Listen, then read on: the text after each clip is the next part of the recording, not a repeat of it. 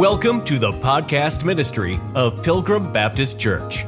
Wherever you're listening from, welcome. We pray that the truth from the Word of God speaks to your heart during today's message.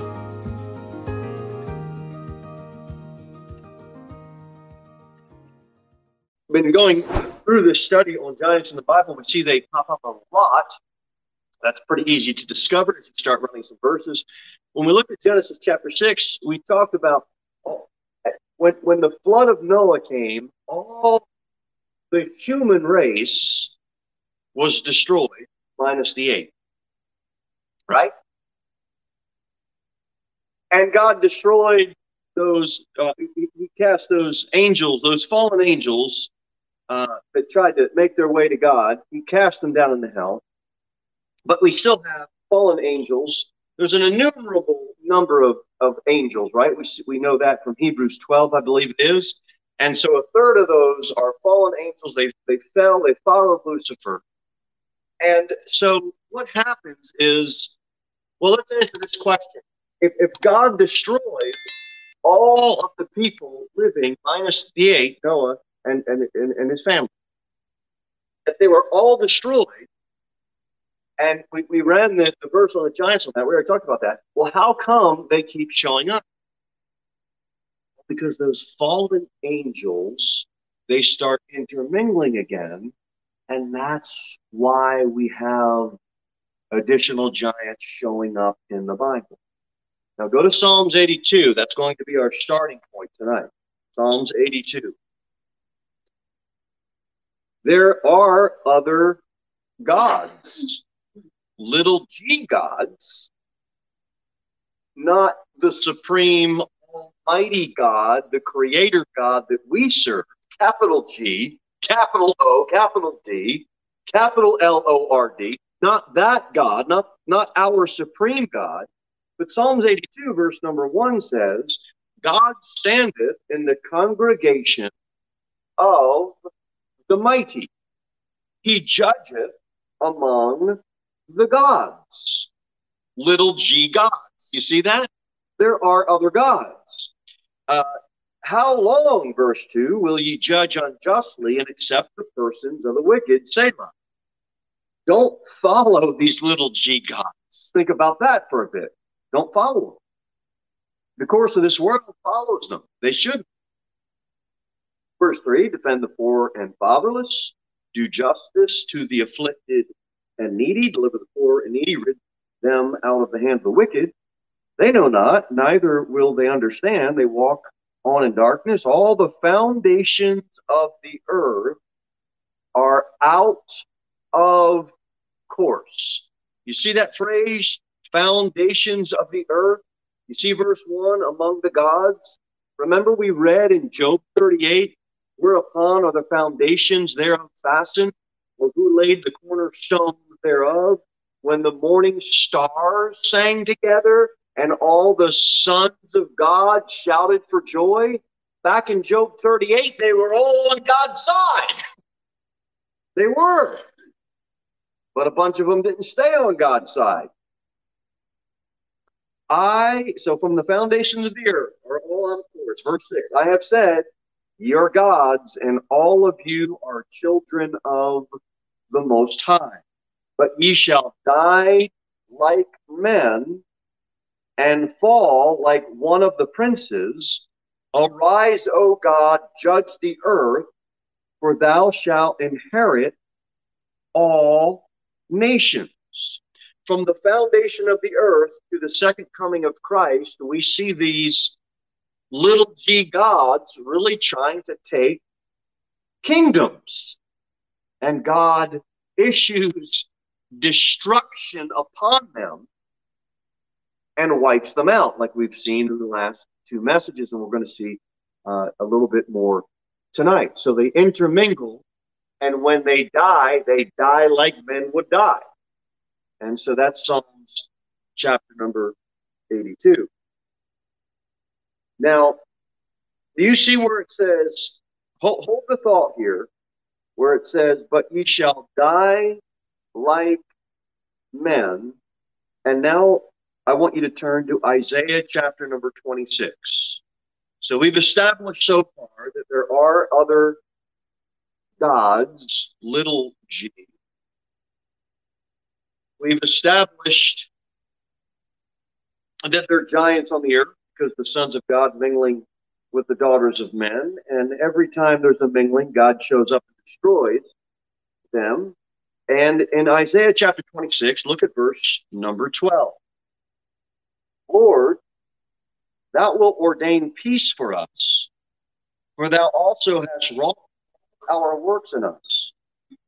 O Lord our God, other lords besides thee have had dominion over us. Notice that little L, lords. But by thee only will we make mention of thy name. Now this is an interesting verse, 14. They are dead. Well, that's not so interesting. They shall not live. Well, that's not really what I'm trying to go for. They are deceased. We understand that. They shall not rise. Now that's interesting. You ever try to witness to a Jehovah's Witness? You're going to end up tied up in the book of Matthew. You're going to end up tied up in Psalms 38 about all the righteous inherit the earth, except they don't know how to have imputed righteousness. And you're going to end up in a passage like this, Isaiah chapter 26. Because you know what they believe? Annihilation. You know what Isaiah chapter 26 teaches? Annihilation. But not for human. Not for you and I. Because the Bible very clearly teaches that all are going to stand, all men are going to stand before God at a judgment. Right? All men are. So we are not annihilated. But you know who is? When the sons of God mingle with the daughters of men, and a race of Rephaims or a race of giants, when those fallen angels have offspring, when they are wiped out by God, they are annihilated and they will not be risen again. They will not rise again. So people say, well, does the Bible teach annihilation? It does. Not for people, but for this mingled race of daughters of men with fallen angels, God annihilates them. It says, they shall not rise. Therefore hast thou visited and destroyed them, and made all their memory to perish.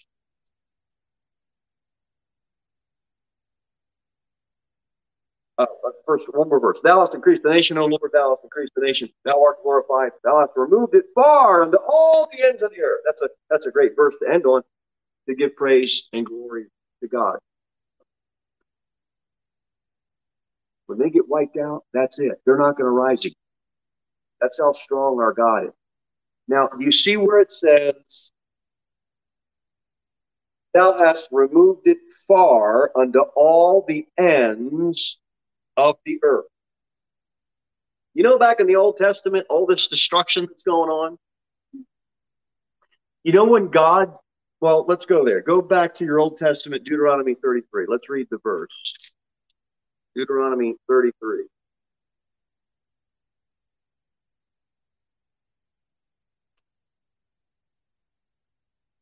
I'm sorry, Numbers. Let's go to Numbers. You know what? You're in Deuteronomy. Go to Deuteronomy chapter 7.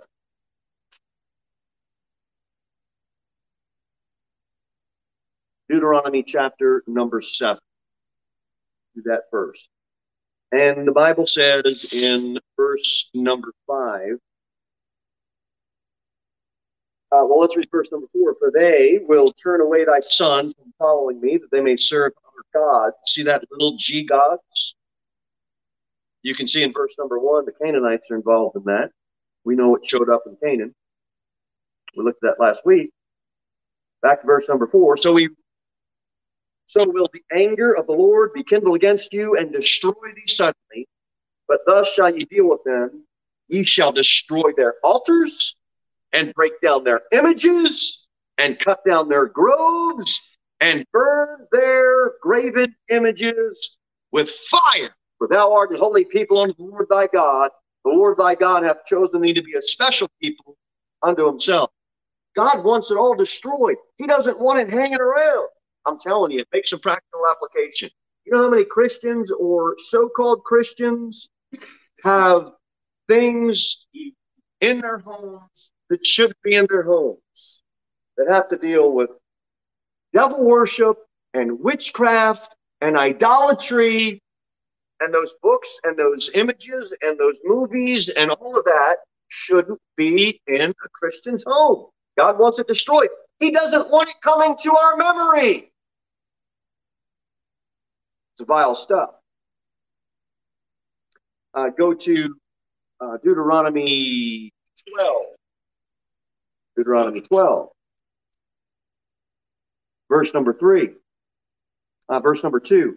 We see it again. Ye shall utterly destroy all places where the nations which ye shall possess serve their little g gods. There it is again.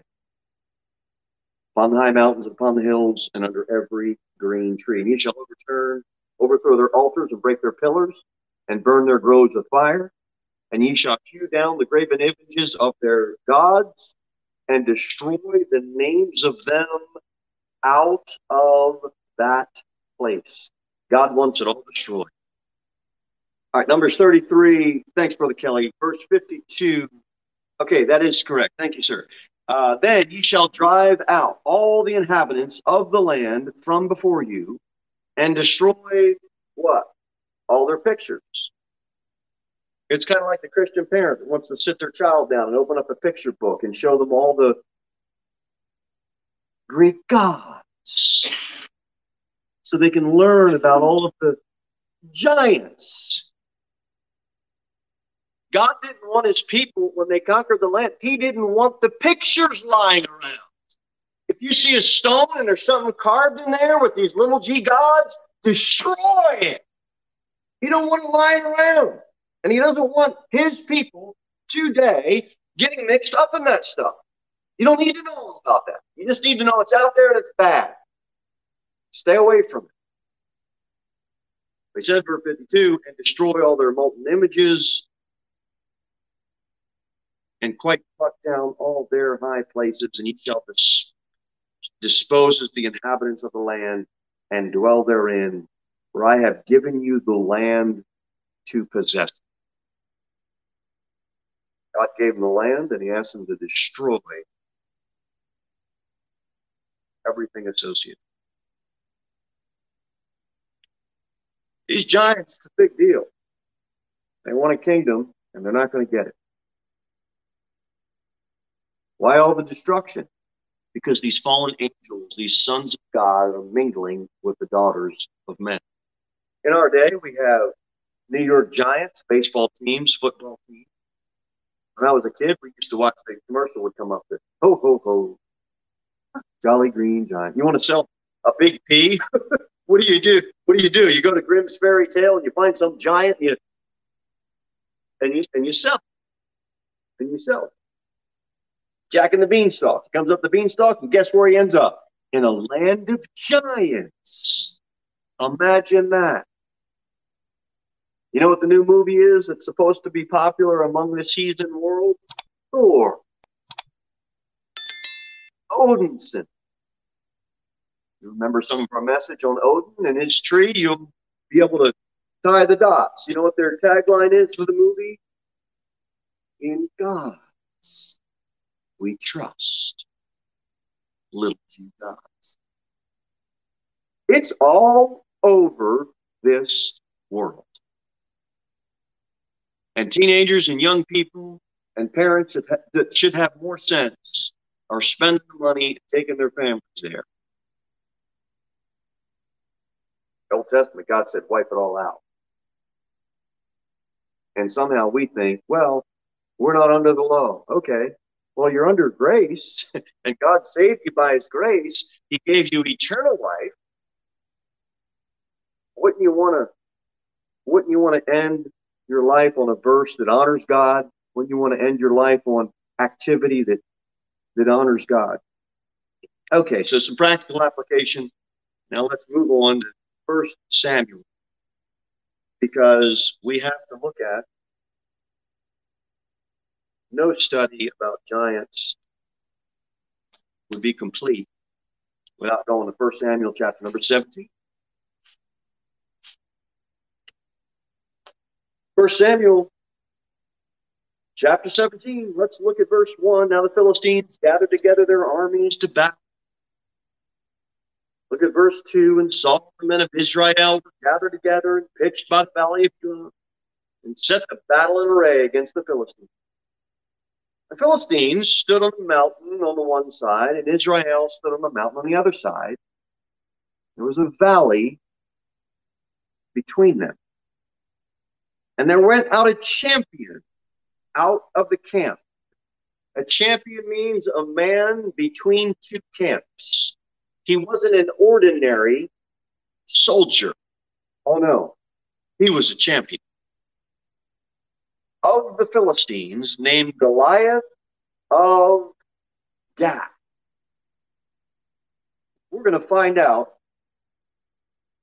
David is going to be anointed king. He's not yet anointed, but he's going to be an anointed king, and he's going to sit on a throne on the earth, on Jerusalem.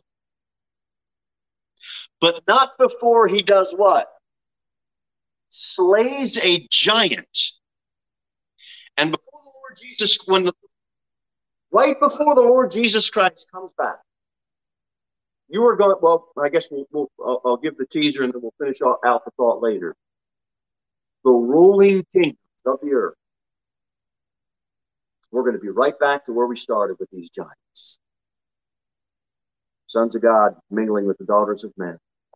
And when Christ comes back to sit on that throne, before he comes back, he's going to take every last one of them out.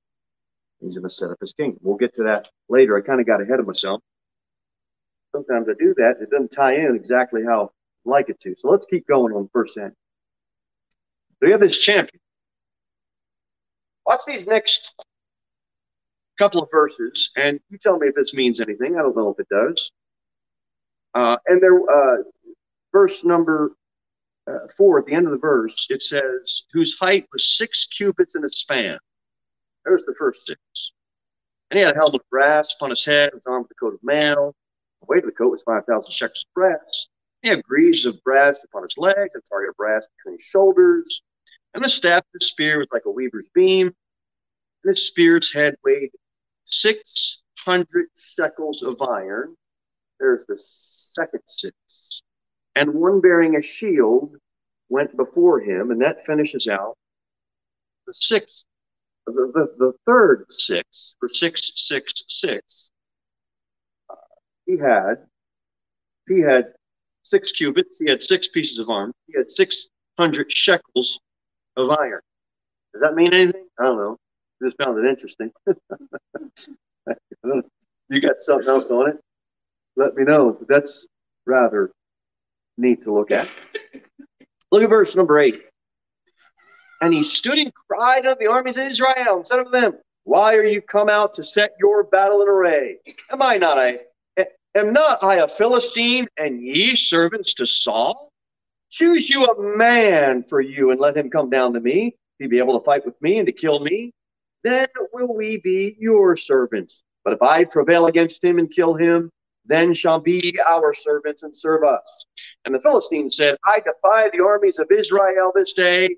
Give me a man, he says it again, that we may fight together. Oh, he's going to get a man, all right. He's going to get a shepherd boy. We're dealing with a Superman, a champion between those two camps. But he's not going to stay champion for long, is he? But he calls out a man, a Superman, a giant, calls out a man. Verse number 24, let's skip down. And as we do that, go back to Joshua. I want to get a verse in Joshua. And let's go to the 14th chapter. I want to tie in a little bit from last week's message. Joshua chapter 14. So hold your finger there. We'll continue reading in 1 Samuel 17. Hold your finger in Joshua 14. Because in 1 Samuel 17, by the time we get down, all the way down to verse number 24, it says, and all the men of Israel, when they saw the man, fled from him and were sore afraid. Isn't that reminiscent of the spies, the 10 spies? Not Joshua and Caleb. But those 10 spies, you know why they did not want to go into the land that God told them to go into? Because of the giants. And do you know what is happening in 1 Samuel chapter number 17? They are all looking and they're seeing the giant except one shepherd boy. And that one shepherd boy is not afraid. He's got his eyes on the living God. Now, watch in Joshua chapter number 14, verse number 12. Watch what Joshua said. Look at Caleb here in Joshua chapter 14. He says, now therefore give me this mountain, whereof the Lord spake in that day. For thou heardest in that day how the Anakims were there. We all know what the Anakims are from the last two messages. They're the giants. And they're all afraid, and none of them want to go to the land. But Caleb says, go. I'm going to go to that mountain. Is that where they are? I'm going. I'm going to where the Anakims are. Why? Because he did not have his eyes to be afraid. He did not have his eyes on the circumstances of the giants. He had his eyes on the Lord. And the Lord gave him the victory. And it's the exact same thing when David comes up against the giant. Everybody else has their eye on the giants. David's got his eye on the Lord. And I'm telling you, that's some good preaching time right there. You and I, we got to get our eyes off the giants and get our eyes on God. And that will allow us. That will allow us to get all the victories down here that we need. Just keep your eyes on God. He's the one that's worth it. Okay. We'll add midweek preaching. You don't always have to do it on a Sunday morning. You can break up the Bible study and do some preaching. Okay. Where are we left off here? In Joshua 14. And he says, and that the cities were greatly fenced. If so be the Lord will be with me, then I shall be able. And he's not able unless the Lord's with him. You see that? Shouldn't that be exactly how we talk and exactly how we think? It really should. If so be the Lord will be with me, then I shall be able to drive them out as the Lord said. Joshua and Caleb, they just believed what God said. That is where we... All right, back to 1 Samuel chapter 7. A little tie-in there. You don't have to be afraid. But we see the same fears come up in these giants. Let's skip on down to verse 33 in 1 Samuel 17. And Saul said to David, thou art not able to go against this Philistine to fight. For thou art but a youth, and he a man of war from his youth. And David said unto Saul, thy servant kept his father's sheep. And there came a lion and a bear and took a lamb out of the flock. I went after him and smote him and delivered it out of his mouth. When he arose against me, I caught him by his beard and smote him and slew him. Thy servant slew both the lion and the bear, and this uncircumcised Philistine shall be as one of them, seeing he hath defied the armies of the living God. In other words, hey, Saul, you don't have to worry about it. After all, I've killed lions and bears. And if I've got God on my side, you think this Philistine is a threat to me? He's completely sold out for God. He's got his eyes on the right thing here. We know his fall, and he had his eyes and on the wrong thing. That's a different message. But here he had his eyes on the Lord, and we see how it worked out. Well, at least we'll see that. Verse 40. Verse number 40. And I don't know. Let's get Daniel. Get Daniel 2 so you have that finger, because I think I'm going to turn there as we stay in 1 Samuel 17. But keep your finger in Daniel chapter number 2. Yeah, I am going to turn there. Look at verse 40 in 1 Samuel 17. Skip ahead here in 1 Samuel 17, verse 40. We know here it says, and he took his staff in his hand and chose him 5 smooth stones out of his brook. Now, we're going to look at his 4 brothers in a minute. Many say he took 5 because he was going ready to go after his 4 brothers. Now, is that true? I don't know. But it seems like that's a reasonable, pretty reasonable why he had 5, right? So he had his 5 smooth stones. He put them in his shepherd's bag, which he had, even the script, and his sling was in his hand. He drew near to the Philistine. And the Philistine came on and drew near with David. The man bare that shield went before him. And when the Philistine looked about and saw David, he disdained him, for he was but youth and ruddy and of a fair countenance. The Philistine said unto David, am I a dog that thou comest to me with staves?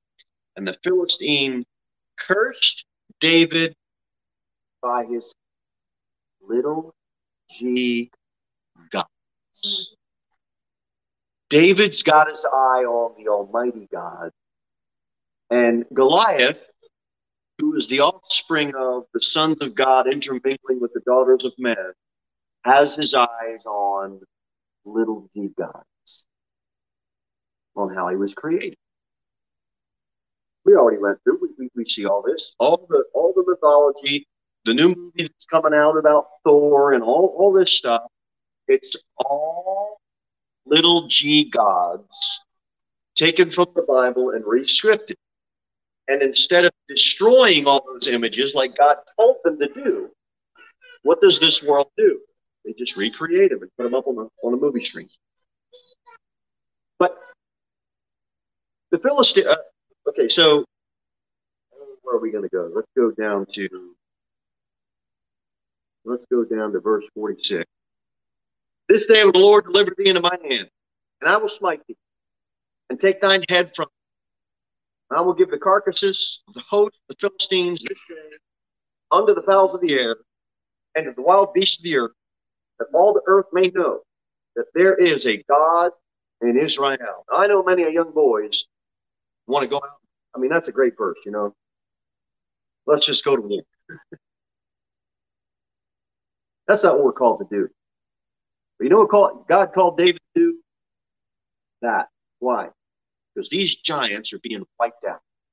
And every single time there's a new mingling with fallen angels and the daughters of men, God shows up and prepares a people to destroy them. And that ultimately is the basic bottom line reason why there was so much destruction in the Old Testament. God is wiping that race out. And David is obeying the Lord. Joshua and Caleb, they obeyed the Lord. Everybody else, Noah, he obeyed the Lord. The other folks, they're all fraidy cats. They're all afraid. And all this assembly shall know, verse 47, that the Lord saveth not with the sword and spear, for the battle is the Lord's, and he will give you into our hands. And it came to pass, the Philistines arose and came and drew nigh to meet David. David hasted and ran toward the army to meet the Philistine. He's just running. He don't care. He's got his eyes on God. He has no care for fear. And David put his hand in his back and took thence a stone. He took one stone out and smote the Philistine in his forehead, and the stone sunk into his forehead, and he fell upon his face to the earth. So David prevailed with the Philistine with a sling and with a stone, and smote the Philistine and slew him. There was no sword in the hand of David.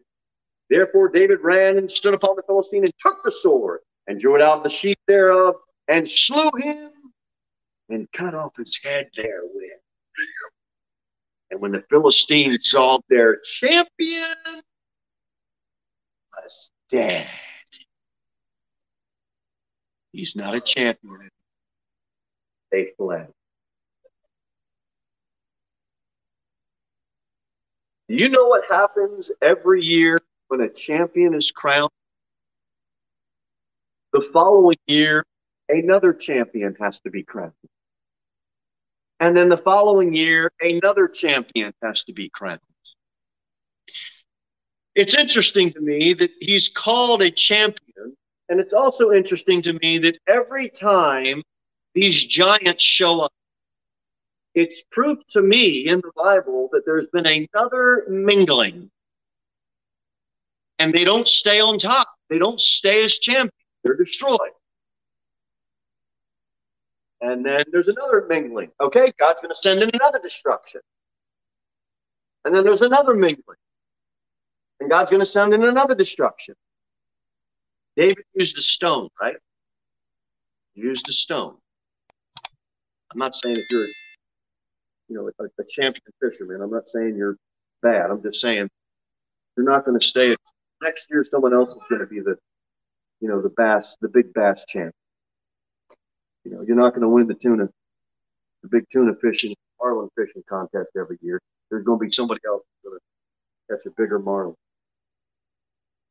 Now, what did he use? He used a stone. Now, go back to Daniel 2. Tell me if this means something. If you don't think it means something, then okay. But I find it to be very interesting that in Daniel chapter 2, verse number 45, watch what it says. For as much as thou sawest that the stone was cut out of the mountain without hands. You know where they were standing between the valley? Two mountains back in 1 Samuel. You know what David used to kill Goliath? A stone. You know what Daniel 2 is talking about?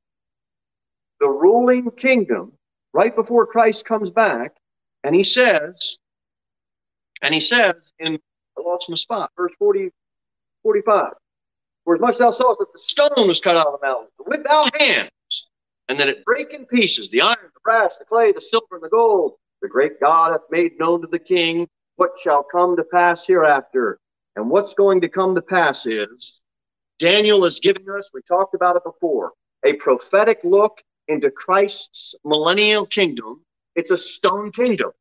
And when he comes up, you know what he does? He destroys and he smashes all of the kingdoms. From Daniel's day to the second coming. All throughout that. Each kingdom.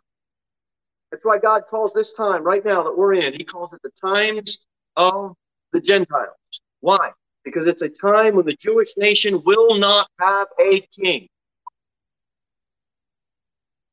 Hosea 3, for the children of Israel shall abide many days without a king. And this is going to continue until the second coming of Christ, when he sets up his stone kingdom. It'll be the millennial kingdom. And that stone kingdom, when Christ comes back, it's not going to represent grace. You know what it's going to represent when he comes back? Destruction. Because the kings ruling right before Christ comes back, you know who they are going to be? Giants. It's a prophetic look. There are going to be mingling that will be going on. Now, praise God, we're going to be raptured out of here. But Christ's going to come back, and he's going to destroy all of that.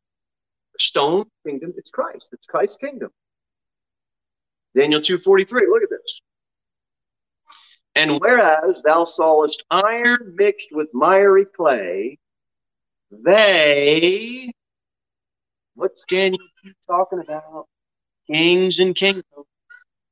They, who's the they? The kings of the earth during that time. And what are they going to do? Mingle themselves with the seed of men, but they shall not cleave one to another, even as iron is not mixed with clay. They, sons of God, my fault, are going to mingle themselves with the seed of men. Those ruling kings during that time will be offspring of, guess who? Fallen angels. The same way we got offspring from fallen angels before the flood, before God destroyed Sodom and Gomorrah, before they conquered Canaan, they went and destroyed all the giants, before David sits on a throne in Jerusalem, he has to kill a giant. You say, Brother Jim, I've never heard this ever before. That's okay. I know it's shock. I know it's shocking. But it's all throughout the Bible. You can't miss giants. If you read your Old Testament, you couldn't miss it. What does Matthew 24 say? But as the days of Noe were, so shall also the coming of the Son of Man be. There were giants back then. There's going to be giants in the future then.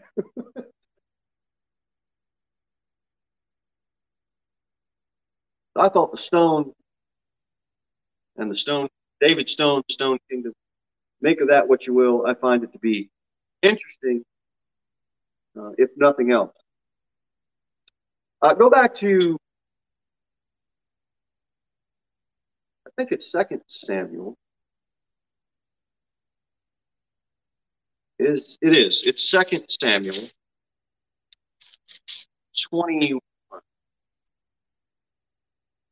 2 Samuel 21.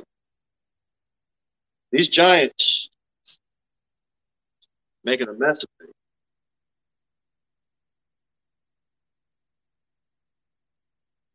This week at the fair, as fun it would be to talk to somebody about giants, please don't. We're not going to talk to them about that stone kingdom, that physical kingdom. We got to talk to them about the spiritual kingdom. We're in the times of the Gentiles, and as much as I love this stuff, it's interesting. Our commission isn't to convince people to see giants. Our commission is to convince people to see Christ as the only Savior for their sins. Just to recalibrate our thoughts as we move in, we're going to have heavy outreach this week, and we want y'all to be involved and have your hearts and mind ready for that. I want to look at another thing here in 2 Samuel 21, in verse number 15.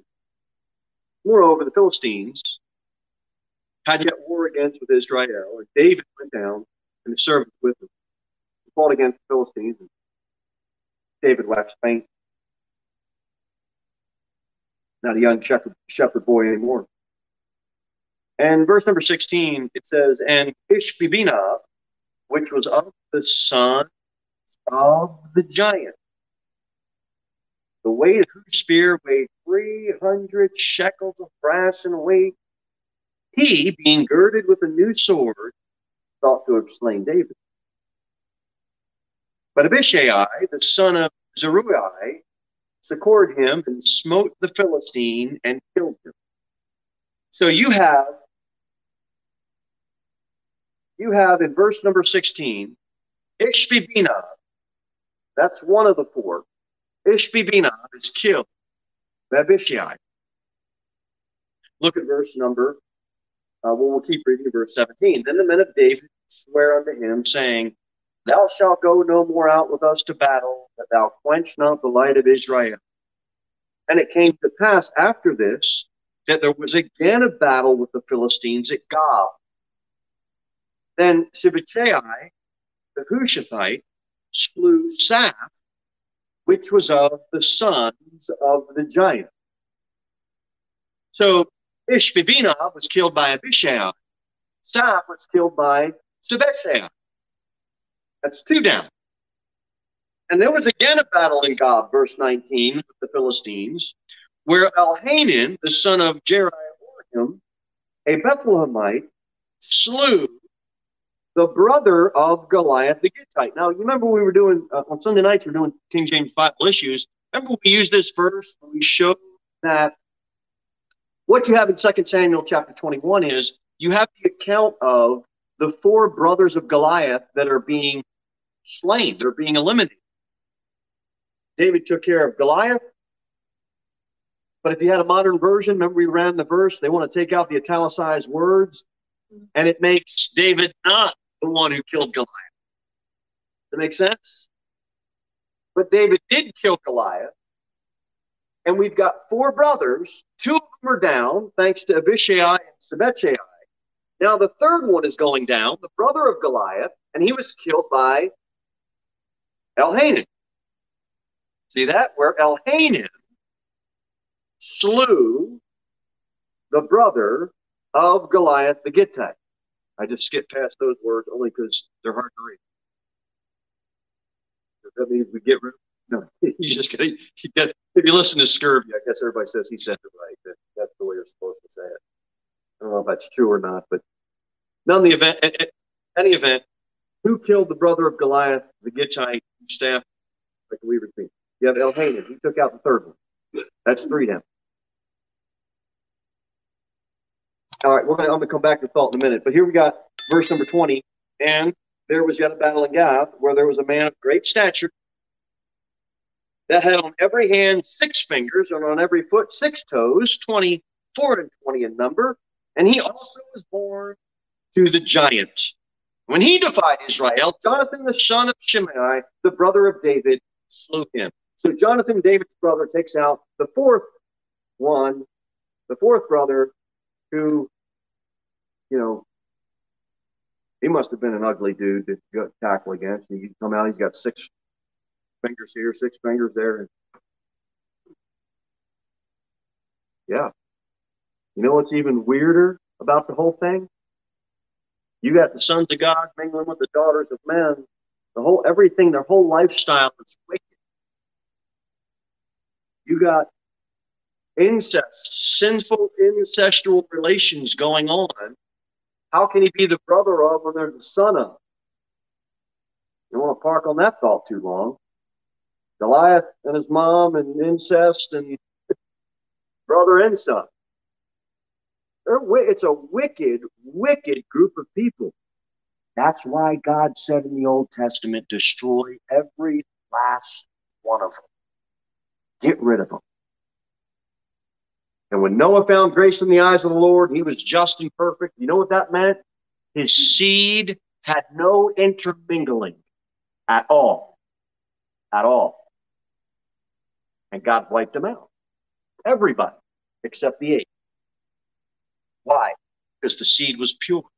No intermingling with giants, with the sons of God. Now, that's pretty good. That's pretty good. Except after God wiped them all out, more mingling. And so he wipes them out again. And then more mingling. And he wipes them out again. And Revelation 12 and Daniel 2, and we'll close out. It's a good spot to close. Revelation 12.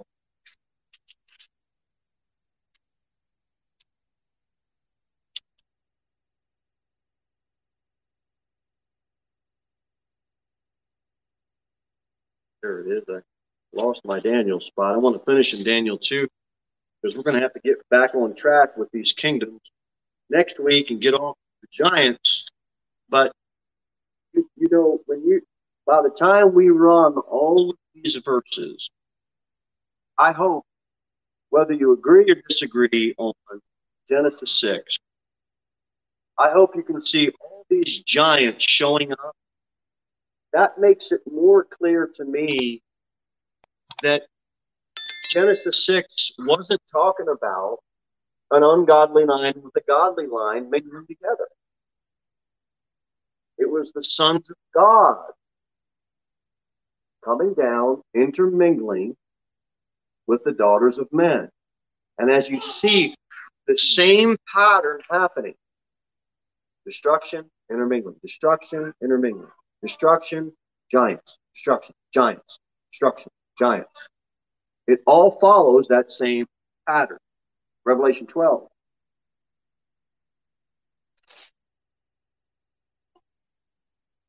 Verse number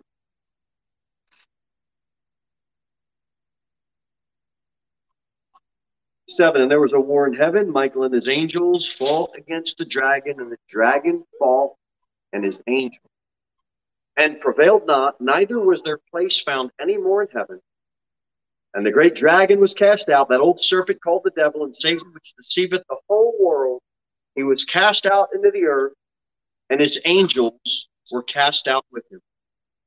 And I heard a loud voice saying in heaven, Now is come salvation and strength and the kingdom of our God and the power of his Christ. For the accuser of our brethren is cast down, which accused them before our God day and night. And they overcame him by the blood of the Lamb and by the word of their testimony, and they loved not their lives unto the death. Therefore rejoice, ye heavens, and ye that dwell in them. Woe to the inhabitants of the earth and of the sea, for the devil is come down unto you, having great wrath, because he knoweth that he hath but a short time. And he does. And you know what's going to happen during that time of Jacob's trouble, when we're out of the times of the Gentiles and the church is raptured out of here? When he's cast down, those ruling kings, they are going to have the kingdom set up for him. They are. Because he's always wanted the throne, he's always wanted the kingdom, and those last ruling kings are going to be the offspring of the sons of God. And they're going to have the kingdom prepared for him when he comes down. You see why? When we went through all Matthew 24, we talked about all that deception, and it just abounds so much. We think it's bad now because of the fake news and all that. And I'm not saying it's not. All I'm saying is we have no idea how bad the deception will be. Now, praise God, we're not going through it. But they're going to have a false king ready to crown him. Satan on earth. And David's not going to sling a stone on the giant. Christ is going to come back, set up his stone kingdom. He's going to come in on a white horse, and he's going to wipe every last one of them out. And he's going to set up his millennial kingdom. Daniel 2. Let's go back and we'll finish there. Daniel 2. Verse number 43.